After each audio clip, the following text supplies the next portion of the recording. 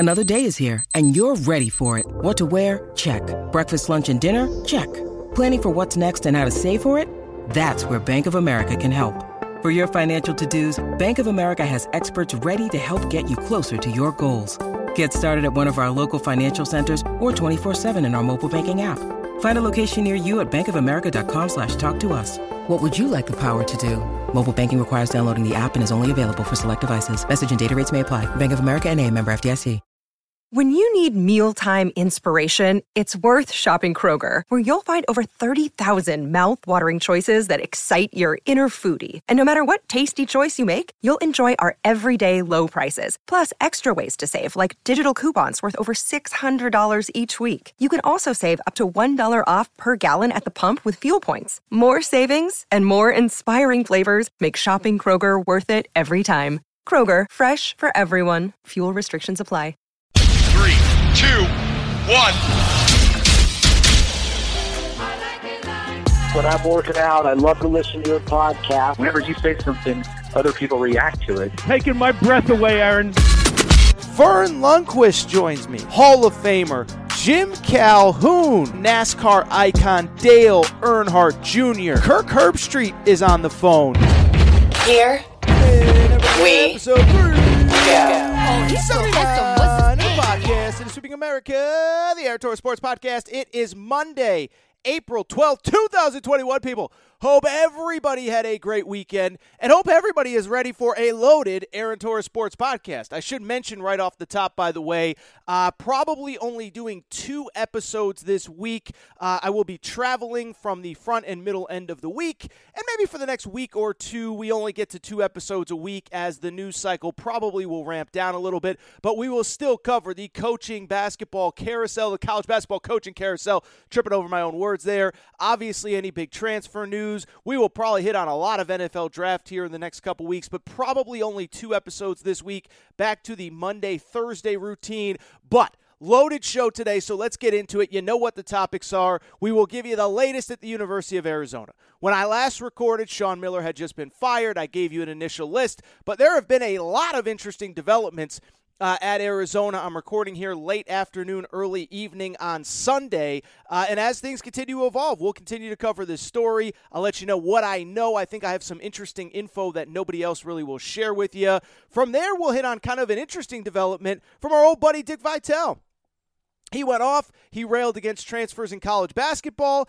And I'll tell you, like I don't think this is a particularly compelling topic because I talk about this all the time, but it became a national storyline. You know, many of my friends at Fox Sports Radio, Chris Broussard, Rob Parker, were talking about it. So I will give you my opinion on Dick Vitale going off on the transfers. And then we will wrap. We will obviously talk a little more transfer news as Louisville, Arkansas, and Indiana all pick up big transfers. We'll talk about that. And then, great guest for the Aaron Torres Sports Podcast on the back end, Ayo Dosunmu, the runner-up for the National Player of the Year, Cousy Award winner. Big thanks to Hoops Hall, who hands out the national awards. Ayo Dosunmu is the guest on today's Aaron Torres Podcast. Really fun interview.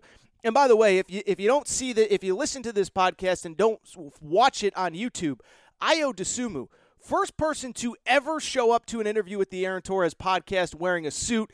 Kid is a total class act, and I wish him nothing but the best at the NBA level, but fun conversation with him coming up.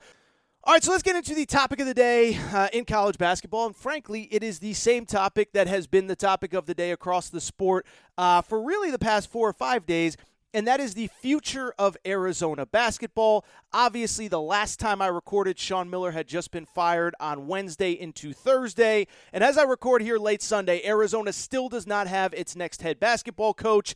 And so because of that, this all comes with a quick warning, right? It all comes with a grain of salt that says, as I record here on Sunday afternoon, this is what we know.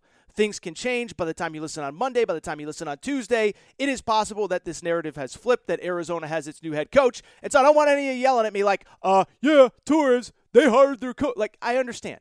But as I record here, I need to give you information in real time. And here is what we know as I record here, middle to the end of the day on Sunday. And really, let's just backtrack, give you the full details, okay? So it starts, Wednesday afternoon, about 36 hours after the national championship game, and that time frame may be important momentarily. I'll explain why. But Sean Miller gets fired as Arizona's head coach. And if you follow this show, you already heard my spiel, so I won't get too much into it. But I didn't agree with the decision.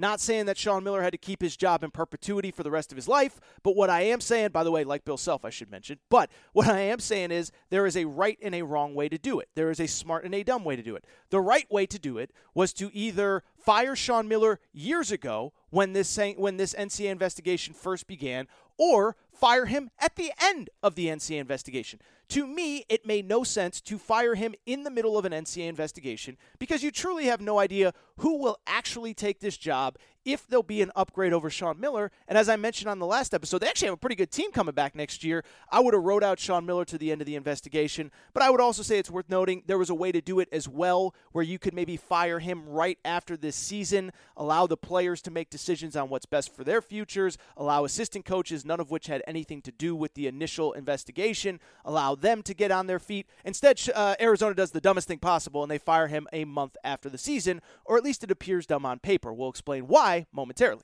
But when that happens, obviously, there's a list of candidates that comes out, and they all kind of perfectly make sense, right? And I will give credit to Arizona for one thing.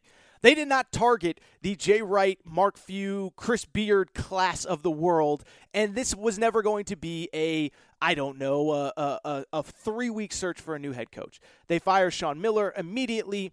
Most of the names have direct ties to Arizona. Josh Pastner, the head coach at Georgia Tech, who was a longtime assistant at Arizona, student manager there. His story is well documented.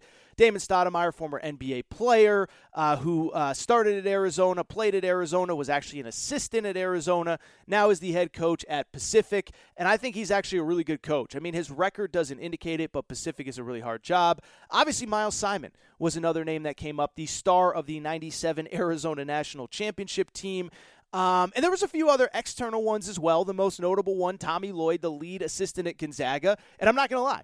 When I initially put out my list of candidates, I kind of put him on the back burner as like, yeah, he's a candidate, but I don't know if he'll take the job. He does have the coach in waiting job at Gonzaga, and so I understand both sides of it. I understand him not wanting to wait for Mark Few forever to get rid of that job.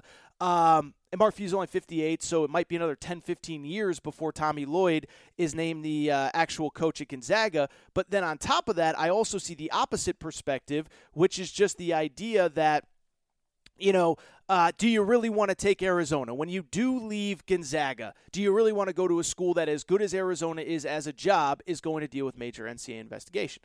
And so since then, this is what I'll do now. I'll tell you what has happened and what I think will happen. So what has happened is since then, basically 3 guys, as best I know, have interviewed for the job. Damon Stoudemire interviewed Thursday, Miles Simon interviewed Thursday, and Tommy Lloyd interviewed on Saturday. And when the job first opened, I assumed it was going to be Damon Stoudemire. I assumed it was going to be Josh Pastner. I assumed maybe an outside candidate like a Mark Pope. But at the same time, I will tell you this. I got a few interesting phone calls that made me believe that Tommy Lloyd is the lead candidate, is the guy that Arizona wants, and frankly, maybe even the guy that Arizona has wanted all along, even when Sean Miller was still a sitting head coach. That's right. I'm telling you. I think Arizona was a little bit, they had the ring on their finger, but they took it off and they were at the bar and they started talking to other girls. I'm not saying that's definitive, but what I am telling you is I got a few interesting phone calls over the course of probably the last 3 or 4 days, and I want to share with you as much as I can. But I got a call from Arizona, somebody, kind of loosely tied into Arizona on Wednesday night when I put out my initial list of candidates. And what I was told by them was very simply this. Dude, it's cute that you have Damon Stoudemire. It's cute that you have Miles Simon. It's cute that you have Mark Pope. But, dude, just do the simple mental math on when this job opened up and why it opened up the way that it did. Because as I've said from the beginning, never understood why Sean Miller was fired 5 weeks after the season ended. Fire him 5 years ago. Fire him a year from now. Do not fire him 5 weeks after the season. Well, what this person kind of told me was, dude, just do the mental math. It may have been 5 weeks after Arizona's season, but there were teams still playing, and specifically there was one team with one candidate that was still playing straight through Monday night. And so this is my understanding of what has maybe gone on at Arizona. This is from informed sources. I don't want to speculate too much, but this is from informed sources. There are people close to Arizona who truly believe that Tommy Lloyd was the candidate all along and that Sean Miller was always going to be fired all along, and the only reason that they waited this long was to wait until Tommy Lloyd finished his season so they could pursue him above board and they could pursue him to be the next head coach. I'm not saying Tommy Lloyd knew that. I'm not saying his agent knew that. But what I am saying is that he was the guy that Arizona kind of had circled maybe as recently as a month ago, 6 weeks ago, whatever. And they said, you know what, we got to wait till his season ends before we get rid of Sean Miller because we know how all this stuff works with the transfer portal where the second that your coach gets fired, all the players enter the transfer portal. And so essentially what this guy told me was that he believed that basically Arizona was waiting for Tommy Lloyd and Gonzaga's season to end, and that basically Sean Miller was essentially a very well-paid babysitter to keep his players out of the transfer portal. That was the latest that I got, I don't know, Thursday morning, Thursday night. What I will tell you is I did make a few additional phone calls, and I think part of that is true as I record here on Sunday. I don't know that it's 100% true that Arizona strictly kept Tommy Lloyd around or strictly kept Sean Miller around until Tommy Lloyd's season was over. I also do think it's interesting that they waited until Saturday to actually interview him, as reported by Jeff Goodman. But what I can tell you definitively, based on a number of calls that I've had, is that I do believe, at least as I record here, midday on Sunday, that Tommy Lloyd is the leader in the clubhouse. Doesn't mean Damon Stoudemire can't get it. Doesn't mean that Miles Simon can't get it. But I do believe that as of right now, Tommy Lloyd is the leader in the clubhouse and that it is his job to lose depending on what happens going forward. Now, what is interesting is he was identified as a candidate many days ago. Damon Stoudemire, Miles Simon interviewed on Thursday. Tommy Lloyd doesn't interview until Saturday, and the job still, as I record here, has not been offered. And so the question is, what is going on and what has taken so long? And there's been mixed reports whether he's interviewed once, whether he's been interviewed twice. But the bottom line remains is that he has not, as I record here, officially been offered the job. And I'm just kind of curious as to why that might be, since it seems clear that he is interested in taking it. One, there's always the possibility that he's just not interested in taking it. There's the possibility that he's been thinking about it, that he realizes, you know what, I have no idea what's coming from the NCAA. We could get a 5-year postseason ban for all I know. And do I really want to take over a program that I have no idea what is going on? And so maybe he's working to get some additional stuff in his contract, all that kind of stuff. The other thing I would say, which I do think is a possibility, I think Arizona's administration now is getting major pushback in one of two ways, maybe in both. One, I do think Arizona's administration is probably getting a little pushback, first of all, from the boosters. And it was interesting because as far as the timing of the firing of Sean Miller, one thing that multiple people, including Jeff Goodman, have reported is kind of like the reason Sean Miller didn't get let go earlier is because of the fact that not all of the big boosters at Arizona, and it is worth noting, Arizona, while a very prominent basketball program, it does not have a huge circle of boosters. This is not Ohio State. This is not Texas. There aren't 20 people donating $10 million a year to the athletic department. It's 4, 5, 6 guys, maybe girls, that really have a lot of say in this.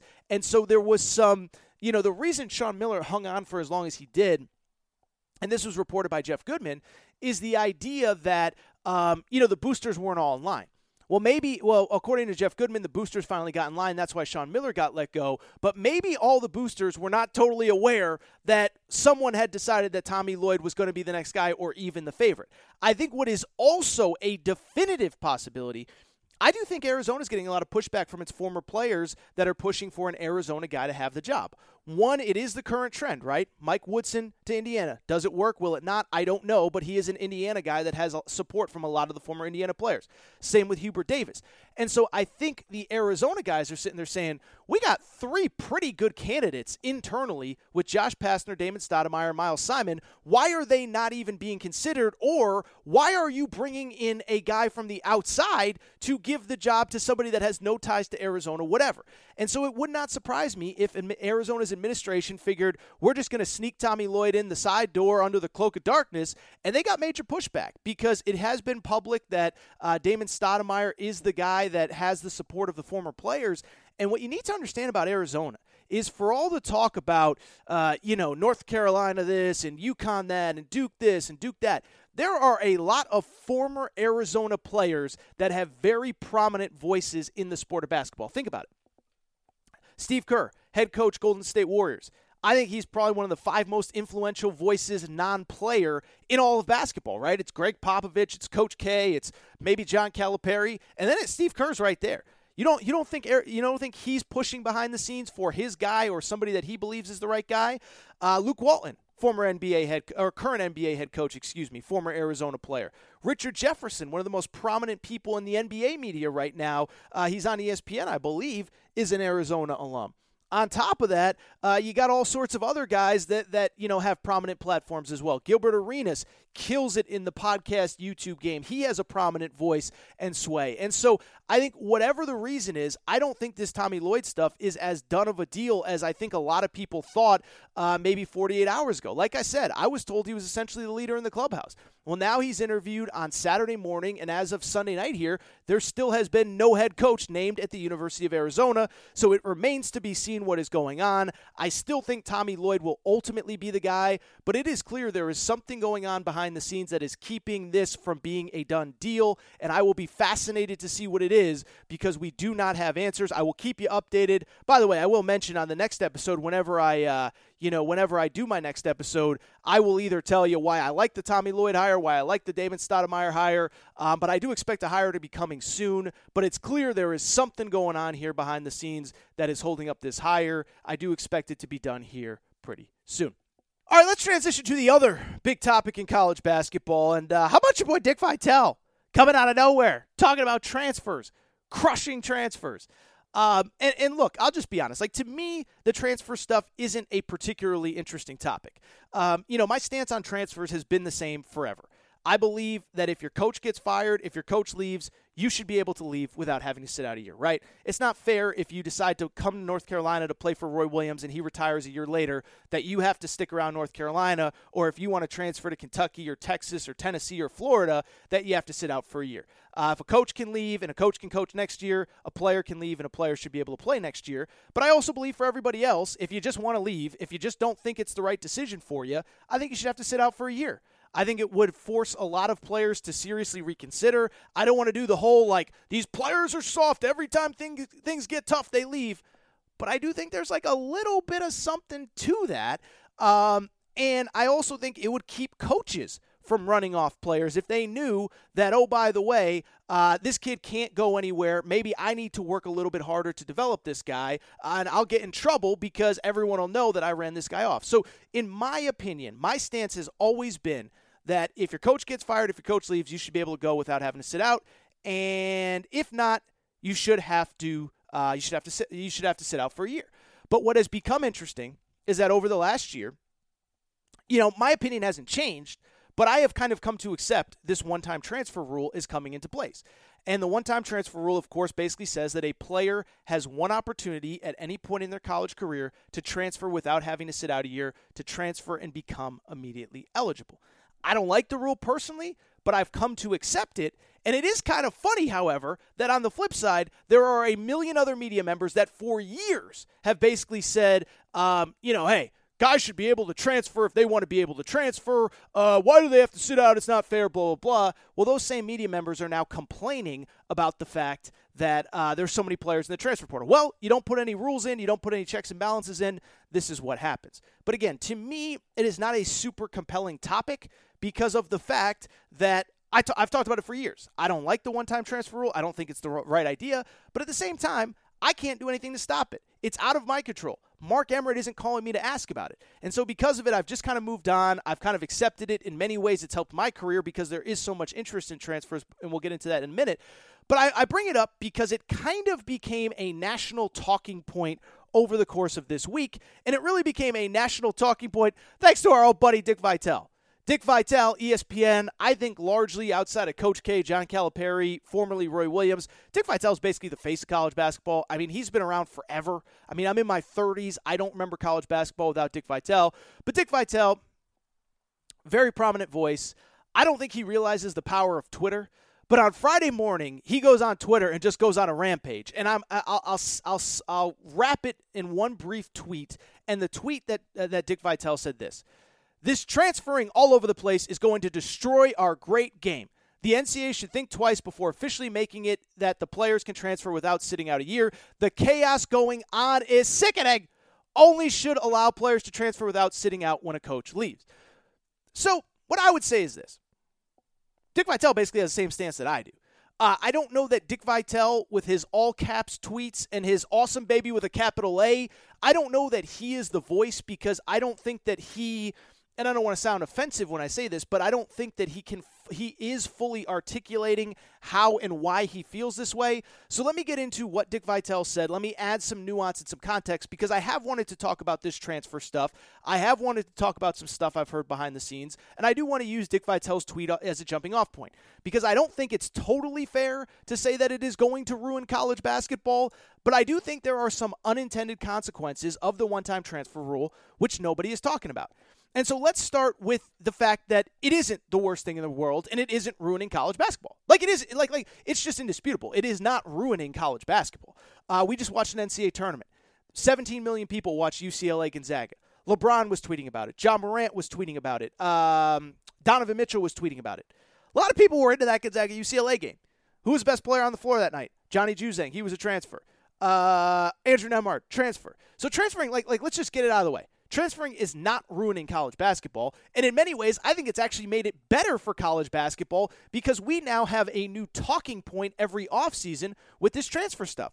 It was funny. I remember talking to my buddy Nick Coffey about 3-4 weeks ago, and he said, once it became clear that Louisville wasn't going to be in the NCAA tournament, he said, now I'm just looking forward to transfer season. It's going to give me something to talk about for a month. And I will tell you, this has been, in many ways, the best thing that has happened to college basketball is the one-time transfer rule. And again, I do find it funny, these reporters that are complaining about, oh my God, transferring's out of control. Dude, this just made your sport more relevant. I mean, we all love college basketball, but let's be honest. We remember the old days where you'd get one shining moment on the first Monday in April, and then you basically didn't even think about college basketball until October or November with Midnight Madness. Well, now, the entire month of April, sometimes into May, is all about transfers, and it's all about figuring out who's going to go where, who's going to go what, and it has created free agency, and it has created interest in college basketball. So not only, one, it just hasn't ruined college basketball, but two, it has created interest in a way that there has never been interest in the college basketball offseason. I should mention, probably better than I'm doing, I run a transfer website called College Basketball Transfers with some friends, where we're constantly updating all the news in the transfer market. I can tell you right now, the interest in that website is through the roof. The numbers that we do on that website are insane in a way that you could not possibly imagine, and it is because of the interest in the transfers. And so it hasn't ruined the sport. In many ways, it has created more interest. But I also do want to say that there are some long-term ramifications and long-term consequences that I don't think are good for college basketball, that I do think hurt the sport. And again, my opinion hasn't changed. I don't think the one-time transfer rule is good. My job is to kind of tell you about all the stuff behind the scenes, and so let me tell you about it. First of all, and this might not be important to some people, but it's not good for, the one-time transfer rule is not good for graduation rates, right? Many of us went to college, many of us transferred, and as you know, all your classes don't necessarily transfer. And so when you had the extra year, you had time to make up for, the classes that didn't transfer, the credits that don't transfer, and you have time to make things up in the classroom. I think it also helps in many ways kids get ahead when they're sitting out as a transfer, because at that point, they can take extra classes, they can do what they need to do without having to worry about basketball.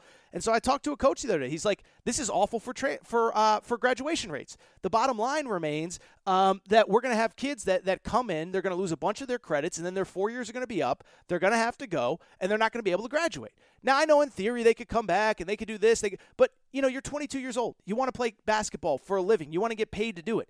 And so I don't think that in the long run, a lot of guys that were on track to get degrees are not going to get them, and are either not going to get them ever or are going to have to come back years later and get them. It is going to impact graduation rates. That is indisputable. You can argue with me about a lot of things. You can be the tough guy on Twitter that thinks you know everything. I'm telling you, I have heard that from multiple coaches. I am positive about it. There is zero debate. It is going to hurt graduation rates. And at the end of the day, one, this is still college athletics. These kids are still college students. And two, let's be honest. The kids that are transferring are generally not the kids that are going to go make $200 million over the course of their NBA careers. I'm not saying it's wrong. I'm just saying this is a real-life consequence. The other real-life consequence, it's hurting high school recruiting. It's funny. I said it a year ago. I said, I think we're headed toward a not-too-distant future where most programs, or at least some programs, stop recruiting high school players altogether. Because when you recruit a high school player, you get a younger, more immature kid. You get a kid that's never been away from home in some cases. You have a kid that's never had to deal with academics in a college setting before. And, it's going to hurt high school kids. Whereas if you take a transfer, you get a bigger, stronger, tougher player, a kid that's been on a college campus, a kid that has proven it at the college level. And so I said a year ago, there is a not-too-distant future where teams just stop recruiting high school players altogether, and I think it was expedited, that process was sped up because of the pandemic where coaches weren't able to go out and recruit high school players. So now they're all kind of sitting there seeing the same thing that a guy like Eric Musselman saw 5-6 years ago. Why get an 18-year-old kid that's never been in a college weight program, that's never been away from home, that's never been in a college program from a systematic scheme point, all that stuff, when I can go get a 22-year-old kid that's been in college, that's been played college basketball, that's done it at this level? And so the high school players are being hurt. And the crazy part about it is I always just assumed that the transfers were only going to help the high major programs and that the mid-major programs were actually going to be a developmental place for the high majors, right? Like William and Mary is going to recruit a high school kid. He's going to blow up as a freshman, going to transfer to Kentucky, going to transfer to Tennessee, going to transfer to UCLA, whatever. That is still the case. Just in the last couple of days, Arkansas got a commitment from South Dakota. Auburn got a commitment from Eastern Kentucky, on and on and on and on and on. But what's actually happening is the opposite. It's not just the high majors that say, we don't need the high school player anymore. We're going to go get a good college player. The mid-majors now have decided there is no point for me to recruit a high school player. And it sounds crazy, but I talked to a mid-major head coach. This is verbatim what he told me. He said, there is no reason for me to recruit a high school player anymore because here's why. If he plays really well, he's going to want to transfer up. And if he plays really poorly, he's going to want to transfer down to a lower level. And so what's the point of me even bringing that guy into my program when I know that he is going to transfer one way or the other? I'll go get a transfer. I'll go get a guy either that was really good at the lower level or really bad at the high major level, because once I get him into my program, he can't go anywhere. He can't sit. He's going to have to sit out for a year if he decides to leave. That is a fact. That is indisputable. Not only are the high majors picking off the best players from the mid majors, but now the mid majors are saying, I'm not recruiting high school players either. And for everybody that's going to sit there and say, well, it's the same number of scholarships. The high school players have to come in somewhere. No, they don't. You know why? Because the transfer stuff is so prevalent and so crazy, most coaches aren't filling their 13 scholarships. They don't see a point to it. Why am I going to fill 13 scholarships when I know that if I don't play all 13 guys and they don't get enough shots and they don't get enough this and they don't get enough that, they're going to transfer? What most coaches are doing are filling 10 or 11 scholarships tops, many of them with transfers that have already used their one-time transfer, and they're leaving 2, 3, 4 scholarships open. The days of freshmen developing in the program, I don't want to say they're dead, but you really got to trust a kid that he really wants to be on a path that is a 3 and 4 year path and not a 1 or 2 year path. And so the idea that, the scholarships are going to come from somewhere, or the high school players are going to get a scholarship somewhere, it's just not true. Most schools are no longer using all 13 scholarships. They're down to 10 or 11. And finally, I just think it's bad because, I think it's bad for teamwork. I think it's bad for this. I think it's bad for that. But again, I've also accepted that this is the reality of where the sport is. And so, I just find it interesting. It's crazy because I am not a person, I just kind of feel like, I talk about the topics that are relevant to my audience. But again, to me, this isn't a very interesting topic because I've been saying for 3 years I think the one-time transfer was a terrible idea. But I did find it funny that everybody else caught up. I don't know if I mentioned it, but my buddies Chris Broussard and Rob Parker from Fox Sports Radio were talking about it on their Monday through Friday show. And I was like, wow, this must be a big topic if Chris and Rob are talking about it. But it shows you how quickly the landscape is changing, and this is a big topic. So shout out to Dick Vitale because I have wanted to talk about this topic in general on my show. I have never liked this rule, but I have also accepted it is what it is. And I've also accepted that we talk a lot of transfers on this show now. And so with that, let's talk some transfers. Because again, this is what you guys care about this time of year. Again, I run the College Basketball Transfers website. I see the numbers that we do. I see the interest that you guys have. And I know you guys care about this stuff. And so since Dick Vitale went on his rant, since the last time I did an episode, we have had a ton of transfer news. Let's get you just caught up on some of the news and notes in the transfer portal before we get to Ayo Dosunmu, Illinois point guard, All-American, who was an awesome interview, by the way. First news, biggest news, I don't think many of you will be surprised to hear this. Texas Tech guard Mac McClung has entered the transfer portal. It is worth noting he also has entered his name into the NBA draft, so he is following the Marcus Carr route. Marcus Carr, of course, from Minnesota, basically saying, I am going to pursue my professional options, and if it doesn't work, and if I don't like what I have to hear, then I will consider going to another college. Ultimately, I don't think it's that surprising. First of all, I think everybody knows Mac McClung, 16 points per game, all Big 12 player, and I will say, I do think he probably shoots the ball a little too much. I don't know if he is a great teammate, but the guy can't fill up the basket. And the guy did single-handedly win Texas Tech some games throughout the course of this regular season. And so now that he's in the portal, I will say, if he does decide to go to college, he's probably like the second or third best player in the portal right now. Like when I update my transfer rankings, and I do them every week, I think Marcus Carr will probably be number 1. Mac McClung will probably be number 2. But ultimately, I don't think it's that surprising that he has decided to enter the transfer portal.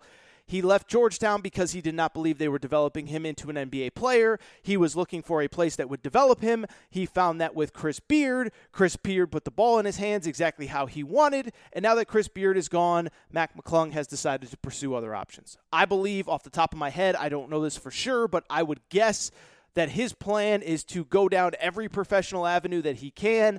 And if not, he'll come back to college. Will he play for Chris Beard? I don't know. I saw Arkansas fans saying that they think that they have a shot with him because Mac McClung almost chose Arkansas when he transferred last year. That remains to be seen, but I think the big question right now is, does Mac McClung play college basketball at all?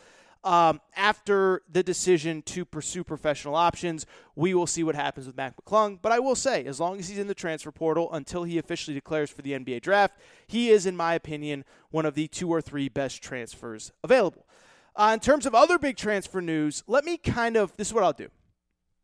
I'll kind of backtrack, and what I'll say is that I believe that as of right now, there are 5 really big winners in the transfer portal so far this offseason. 4 of them got commitments since the last time I did an episode, which shows you how crazy this transfer portal is. So let me give you a quick update on what's going on. The only team that has not had a commitment since the last time I recorded is Kentucky.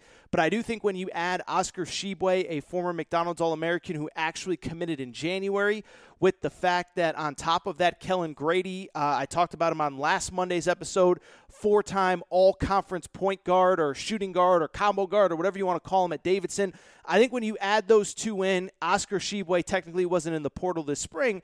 I don't know how you can't say that they're a winner when I think they're probably 2 of the 10 best players that have been in the portal basically since the turn of the year, January 1, whatever. Beyond them, 4 other winners that I have seen over the course of this offseason all picked up big commitments in the last 3 or 4 days, so we'll talk about them.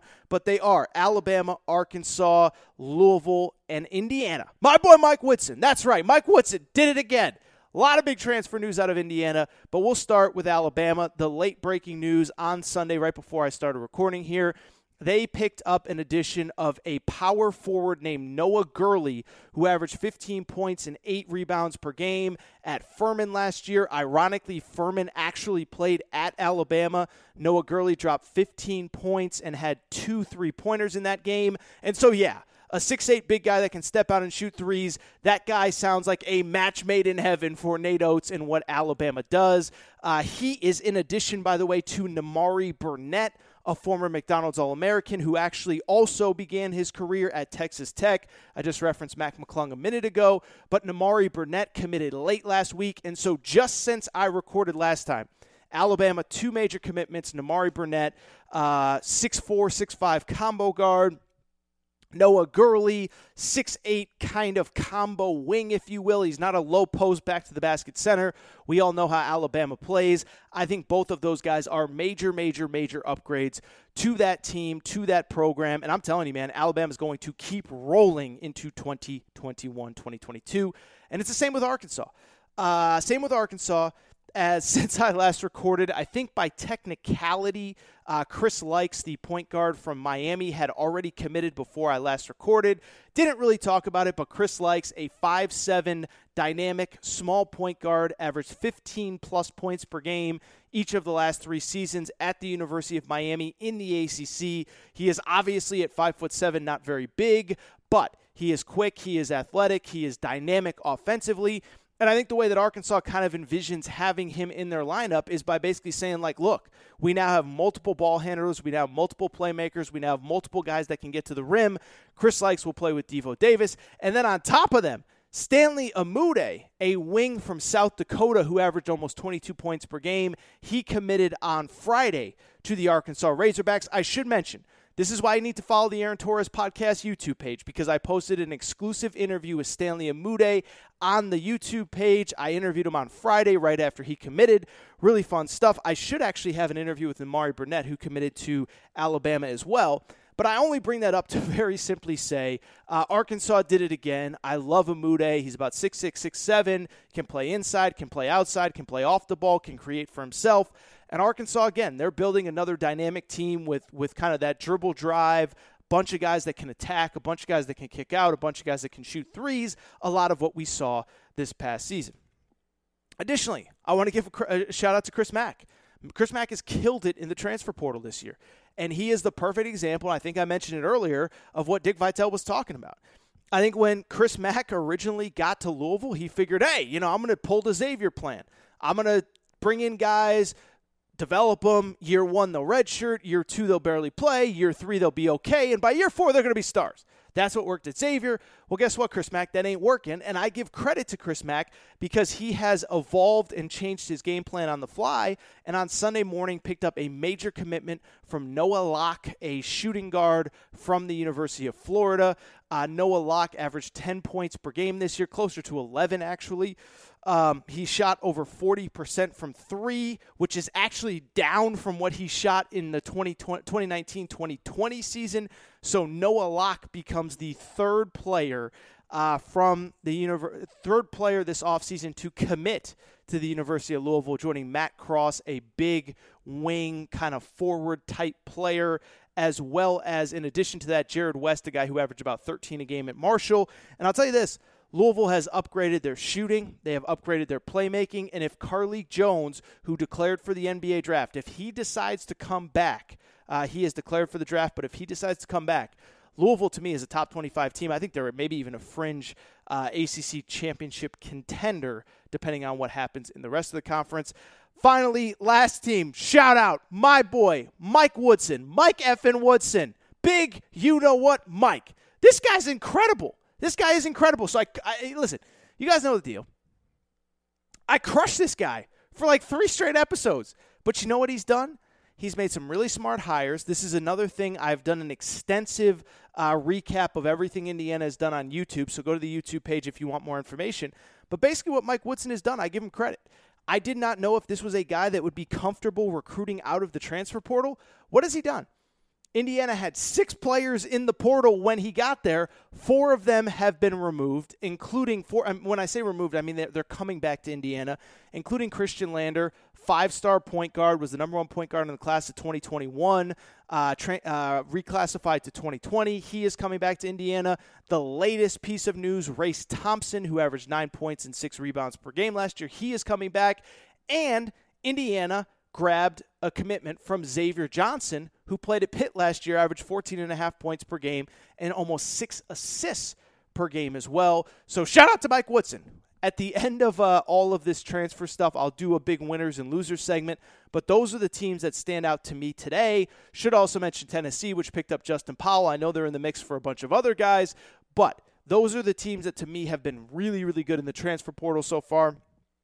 Kentucky, and then Alabama, Arkansas, Louisville, and Indiana, who have all picked up multiple commitments in the last week. And I think that's it. Enough rambling by your boy Torres. That's all for this segment of the Aaron Torres Sports Podcast. Time for me to get out of here, and time to bring in Ayo Dosunmu, starting point guard, University of Illinois, number 1 seed, big, fun, exclusive, long-form interview. We talk about the season. We talk about his commitment to Illinois, the decision to come back this year. He was a guy that could have easily gone pro last year, decides to return. Really fun interview, and just an awesome kid. For those of you, I know most of you are probably listening to this via podcast, but on the YouTube channel, I posted the video. Ayo Dosunmu, the first person to ever show up for an interview for the Aaron Torres Podcast on Zoom, wearing a suit That's how classy this guy is. So I am excited for him, and I am excited for his NBA future because I think he's going to be a really, really good player. And I do appreciate everything that Ayo Dosunmu did to make that interview possible. And I absolutely should mention that the interview was the Hoop Hall was who helped kind of set up that interview. Hoop Hall picks all the major awards, the Wooden Award, the Cousy Award, which is what Ayo Dosunmu won. So Hoop Hall was very helpful in that. If you want more information on all the award winners, go to hoophallawards.com. Also, if you want to do me a favor, follow Hoop Hall on Twitter at Hoop Hall on Twitter, at Hoop Hall on Instagram. But Hoop Hall was very helpful in setting up the Ayo Dosunmu interview. So that is all for today's episode. That's all for this segment of the Aaron Torres Sports Podcast. I want to thank you guys for listening. If you're not subscribed, please make sure to do so. iTunes, the Podcast Addict app. Obviously, Podcast Addict is for the Android users like myself. Podbean, Spotify, TuneIn Radio. Wherever you listen to podcasts, make sure that you're subscribed. Make sure to rate and review the show. Go ahead, give us a quick 5 stars. Make sure you're following on social media. At Aaron_Torres on Twitter.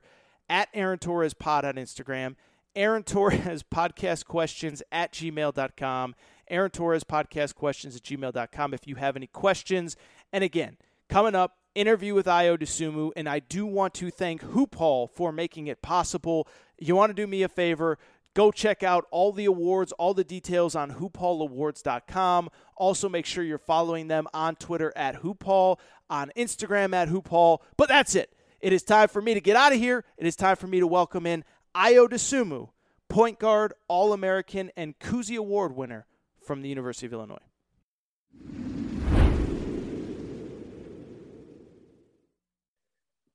All right, joining me via Zoom, he is the Cousy Award winner as the nation's top point guard. Obviously, Hoop Hall is the ones who put out all of these awards. Visit hoophallawards.com for more information on all of the winners. Also, follow Hoop Hall on Twitter at Hoop Hall. Follow Instagram, Hoop Hall at Hoop Hall.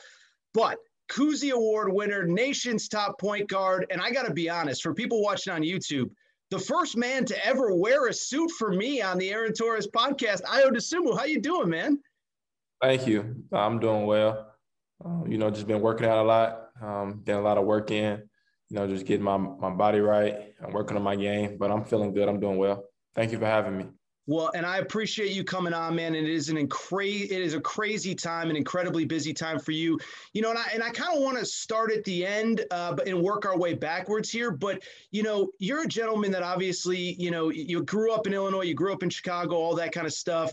You commit to Illinois as an 18-year-old, as a highly rated recruit. Leave now 3 years later as a 21-year-old grown man getting ready for the NBA. One, how fast has this last 3 years gone by? And how many great memories did you make at Illinois? Because obviously we all loved watching you, but I'm sure behind the scenes you had a ton of fun being a member of the Fighting Illini. Oh, man, these 3 years went by, so fast. I truly enjoyed, every single last one of them. But, I remember the time where, I just came in on campus, my mom and my girl. I remember my dad, we came down when they first dropped me off. And now, being 21 years old, 3 years later, like you said, we've been through a lot, not just myself, but the whole, program. When I came here, we were a bottom team in the Big Ten. Then my first year, we still were a bottom team, and then we elevated. We put hard work, sweat, tears into getting Illinois back to where it belongs. And now, me entering my name into the draft, pursuing my professional career, I can gladly say that, Illinois is back relevant and back, one of the top schools in the nation. So, I think I accomplished what I came here to accomplish. 100%. And that was actually going to be my first question. I mean, I think that it's easy for us to forget now. You win the Big Ten postseason championship. You have an incredible year, #1 seed. This Illini program, Coach Underwood, his staff was really just getting things going. I know it was a million years ago now, but what made you want to be a part of this program? Because you could have gone anywhere, continued a rich legacy somewhere else. And obviously Illinois had a rich legacy before you got there, but you really built your own legacy and really helped rebuild this program. What was it about Illinois that appealed to you so much even 3, 4, 5 years ago when you were going through the college process? Yeah, definitely. What appealed to me was basically everything that happened now. Seeing Illinois all in the media, seeing Illinois as one of the top, 5 to 10 teams in the country all year long, getting the proper notoriety that we deserve.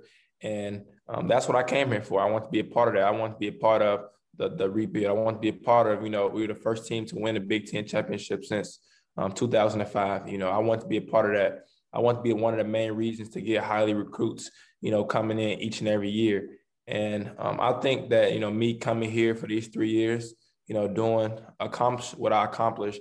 I think that in the long run, for my legacy, 20 years from now, I don't think that, I could have had a bigger legacy nowhere else because this is my home state.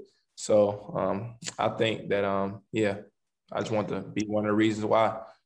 No, and let me ask you about that because, listen, every young man has his own decision to make. Some guys don't even go to college. Some leave after a year. Some stay 4 years. Many like yourself, 3 years, incredible career. But it would have been easy. You had individual success, specifically as a freshman. I think you declared after that year. Last year, you definitely had some team success. But, obviously there was no NCAA tournament in 2020. So, what went in? Because I vividly remember your decision to return last year where you're all Big Ten. You would have been drafted. You would have been a millionaire by now. Was it strictly about the legacy? Was it strictly about the opportunity to continue to build what you've done? Because, there's not many guys that as talented as you that make it to their junior year. I don't want to keep harping on all this, but I just vividly remember where I was when you decided to come back specifically for your junior year. And I said, oh my goodness, this team's about to be good this year. Yeah, definitely. No, it wasn't financially, my family they were stable. So, I didn't need to rush into anything.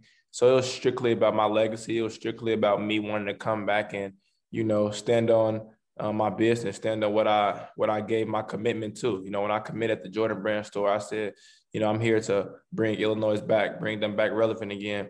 And I knew that after my sophomore year, we were getting, some notice. We had some people on notice, but we still wasn't where we belonged.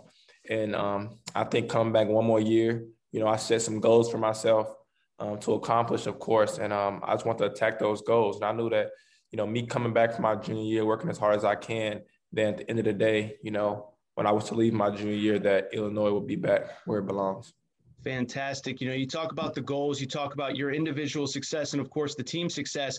It's easy to forget now with the way things ended, but you guys were about 9-5, I believe, in the middle of January. And then you flipped a switch, and some of it was when you got hurt and other guys stepped up. But when did you feel like, okay, we came back, we have this pressure, I think preseason top 4, top 5, top 10, whatever it was. When did you feel like this Illinois group really hit their stride? Because again, I think it's easy to forget it wasn't super easy and you weren't blowing everybody out to start the season. I would say we really hit our stride maybe towards the end of the season, towards the middle end of the season. I believe we went like 7-1. And then we lost to Michigan State, of course.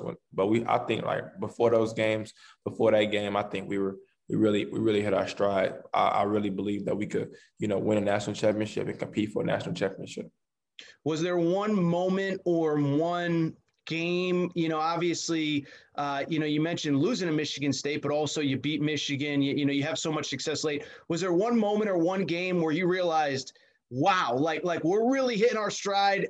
I wouldn't want to play. And by the way, you were on the bench for a few of those games with an injury. I mean, was there a game you were watching or a game you were a part of where you said, man, we're starting to be the team that I thought we could be all along?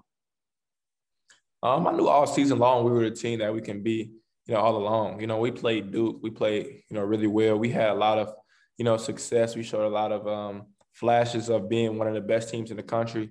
With our team, just consistency. And I think maybe, like I said, towards the end of the season, we played Minnesota. They were only 9-1. They were 9-1 the whole season. At Minnesota, they just had beat Michigan. They beat Iowa. They were beating all the top teams in the country. We went there and beat them by like 30. So, after that game, I'm like, yeah, okay. We really beat. We can win a national championship. I remember watching that game. I just mentioned it. How impressed were you by your teammates? I mean, everyone remembers it was only a few months ago, but, you have a face injury. You have to wear the mask. We all will remember the mask forever as long as we think of Iowa at Illinois. But there was a few games that you were kind of on the sidelines just watching, and guys like Andre Curbelo, obviously Kofi, all those guys stepped up and were incredible. How impressed were you with your team watching them from the sidelines? Because it's not often that the star player gets to kind of be a spectator like the rest of us. Yeah, I was extremely proud of my teammates, how they came out and faced adversity. They played with an edge. And, they just went out there and competed. A lot of the teams that we were going against when I was hurt, when they saw I wasn't playing, that you could see them in the layup line getting excited. And you can never, underestimate someone. And our team, they took that as motivation. They went out there and competed as hard as they can. So I was extremely proud of them to see them go out there and stride and go out there and play hard for 40 minutes and get those W's. How excited are you to watch Andre Curbelo these next few years at Illinois? Oh, I'm excited for him, him getting bigger, him getting stronger, coming back, running the show, keeping Illinois where it belongs. So I'm excited for him. I'm excited for his growth of his game. I know you're a star, but did he ever do anything during a game, one of those jab fakes, between the leg passes that even had you shaking your head like, I can't believe I just saw that? Oh, normally most of the stuff he does in the game, I see it in practice. We be practicing for 2-3 hours a day. So, all the stuff he does in the game, he does on the scout team in practice. Very good. Last couple questions. We'll get you out of here. First of all, you did mention the Big Ten championship. You came here with, to build a legacy, and you said you had some individual goals, and, I would never ask you what those personal goals are, but, I'm sure one of them was to bring home some hardware to the University of Illinois. How nice was it? Exciting was it to go to Indianapolis for that Big Ten championship, end up winning it? You beat Ohio State in a thriller, and you did bring home that hardware that you promised Illinois fans when you kind of committed many years ago. It was great. It was great to bring home that hardware because that was, one of my goals. Actually, that was one of my, goals for my freshman year to win a Big Ten championship, win a national championship. So to, go out there, with the mask on, play with my teammates, just fight through adversity. Those tough games, beating Iowa, beating Ohio State, beating Rutgers, in the Big Ten, the competitive Big Ten, the deep Big Ten, to go out there and, bring home some hardware. That was, really exciting and really a dream because that's what you dream of. That you dream of, winning a championship for your home state, bringing home a championship for your home state, cutting down nets, and to really accomplish our goal that we had when we first got on campus. That was exciting. All right, I just failed in my job. Like, we all get graded on stuff. You were an All-American. I just got sent to the end of the bench because I didn't ask you about the mask. So tell us about the mask. When the doctor first proposed it to you, you're kind of like, because it was an iconic part of this season. And as much as everybody knew Ayo, once you threw on the mask, man, it took your notoriety in some ways to a different level. Yeah, definitely. When I found out my nose was broke, the doctor told me, all right, you have to wear a mask, for the rest of the season. And I was like, all right, that's cool. At first, I was pretty skeptical, but I'm like, all right, I want to get back out there as soon as possible so we can get it done. We went the next day. We got it. I got fitted for it. They got me a mask. They got me a clear one. And then he was like, what do you think about a black one? I'm like, that's cool. So he got me a black one. We fitted it on.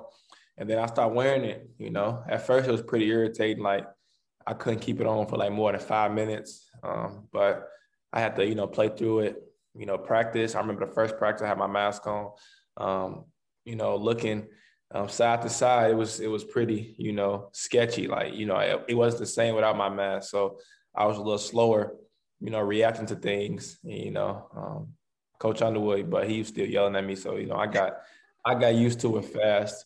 And then I just went out there and played. I didn't make any excuses. It is what it is. I really enjoy wearing my mask. That was what kept my nose protected.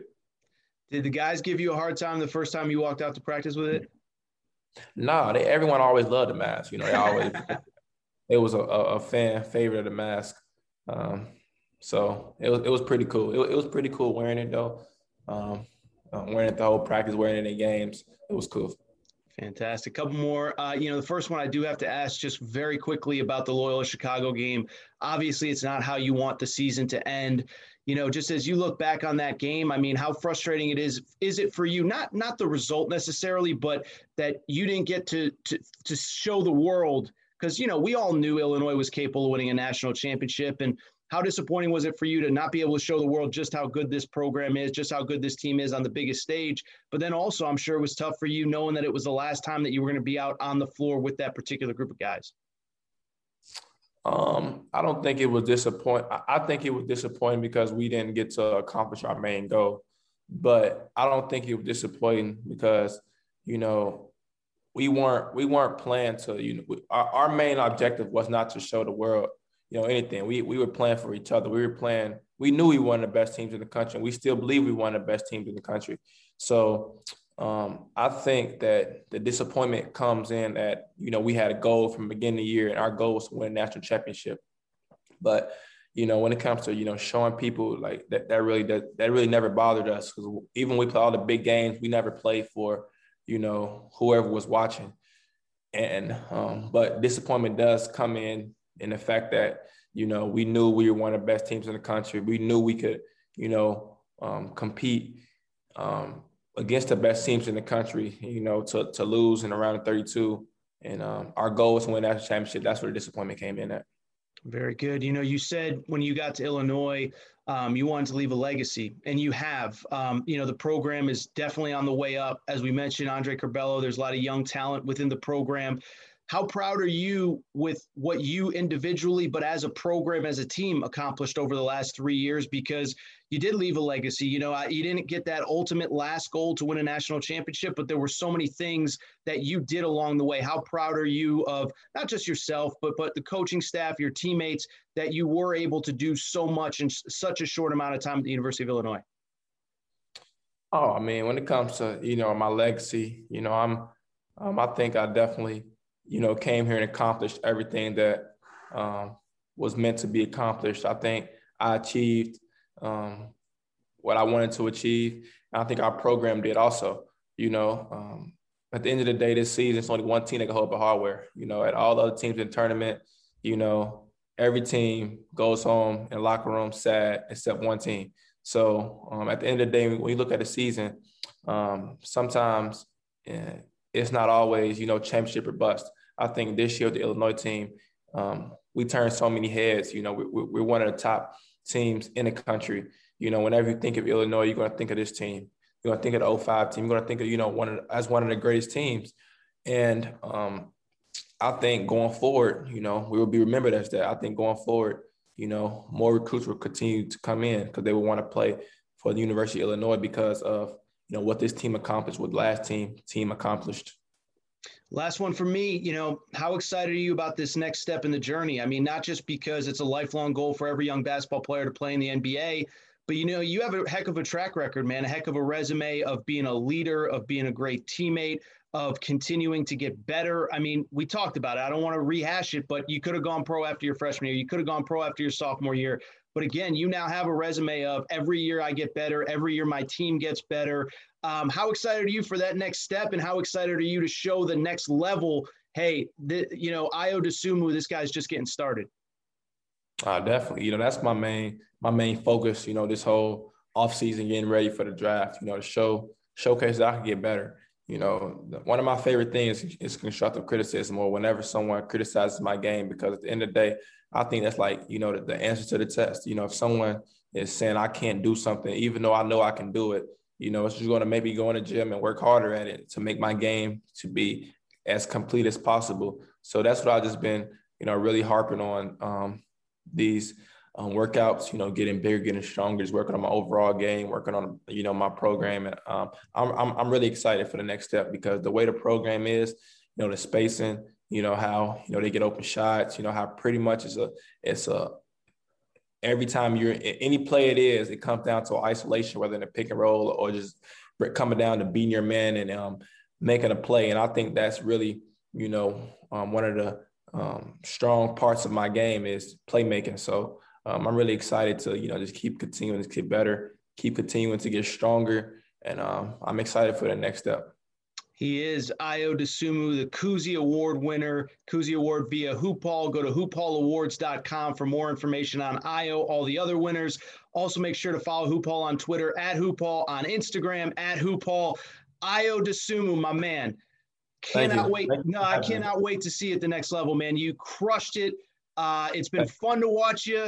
I'm glad I got 3 years of you because you could have been gone after a year, man. So thank you for the time. Thank you for an incredible career, and we'll speak soon, okay? I appreciate it. Thank you. Hello, it is Ryan, and we could all use an extra bright spot in our day, couldn't we? Just to make up for things like sitting in traffic, doing the dishes, counting your steps, you know, all the mundane stuff. That is why I'm such a big fan of Chumba Casino. Chumba Casino has all your favorite social casino-style games that you can play for free anytime, anywhere with daily bonuses. That should brighten your day a little. Actually, a lot. So sign up now at ChumbaCasino.com. That's ChumbaCasino.com. No purchase necessary. VGW Group. Void where prohibited by law. See terms and conditions. 18+. Hey guys, it is Ryan. I'm not sure if you know this about me, but I'm a bit of a fun fanatic when I can. I like to work, but I like fun too. It's a thing. And now the truth is out there. I can tell you about my favorite place to have fun. Chumba Casino. They have hundreds of social casino style games to choose from with new games released each week. You can play for free anytime, anywhere. And each day brings a new chance to collect daily bonuses. So join me in the fun. Sign up now at ChumbaCasino.com. No purchase necessary. VGW Group. Void where prohibited by law. See terms and conditions. 18+.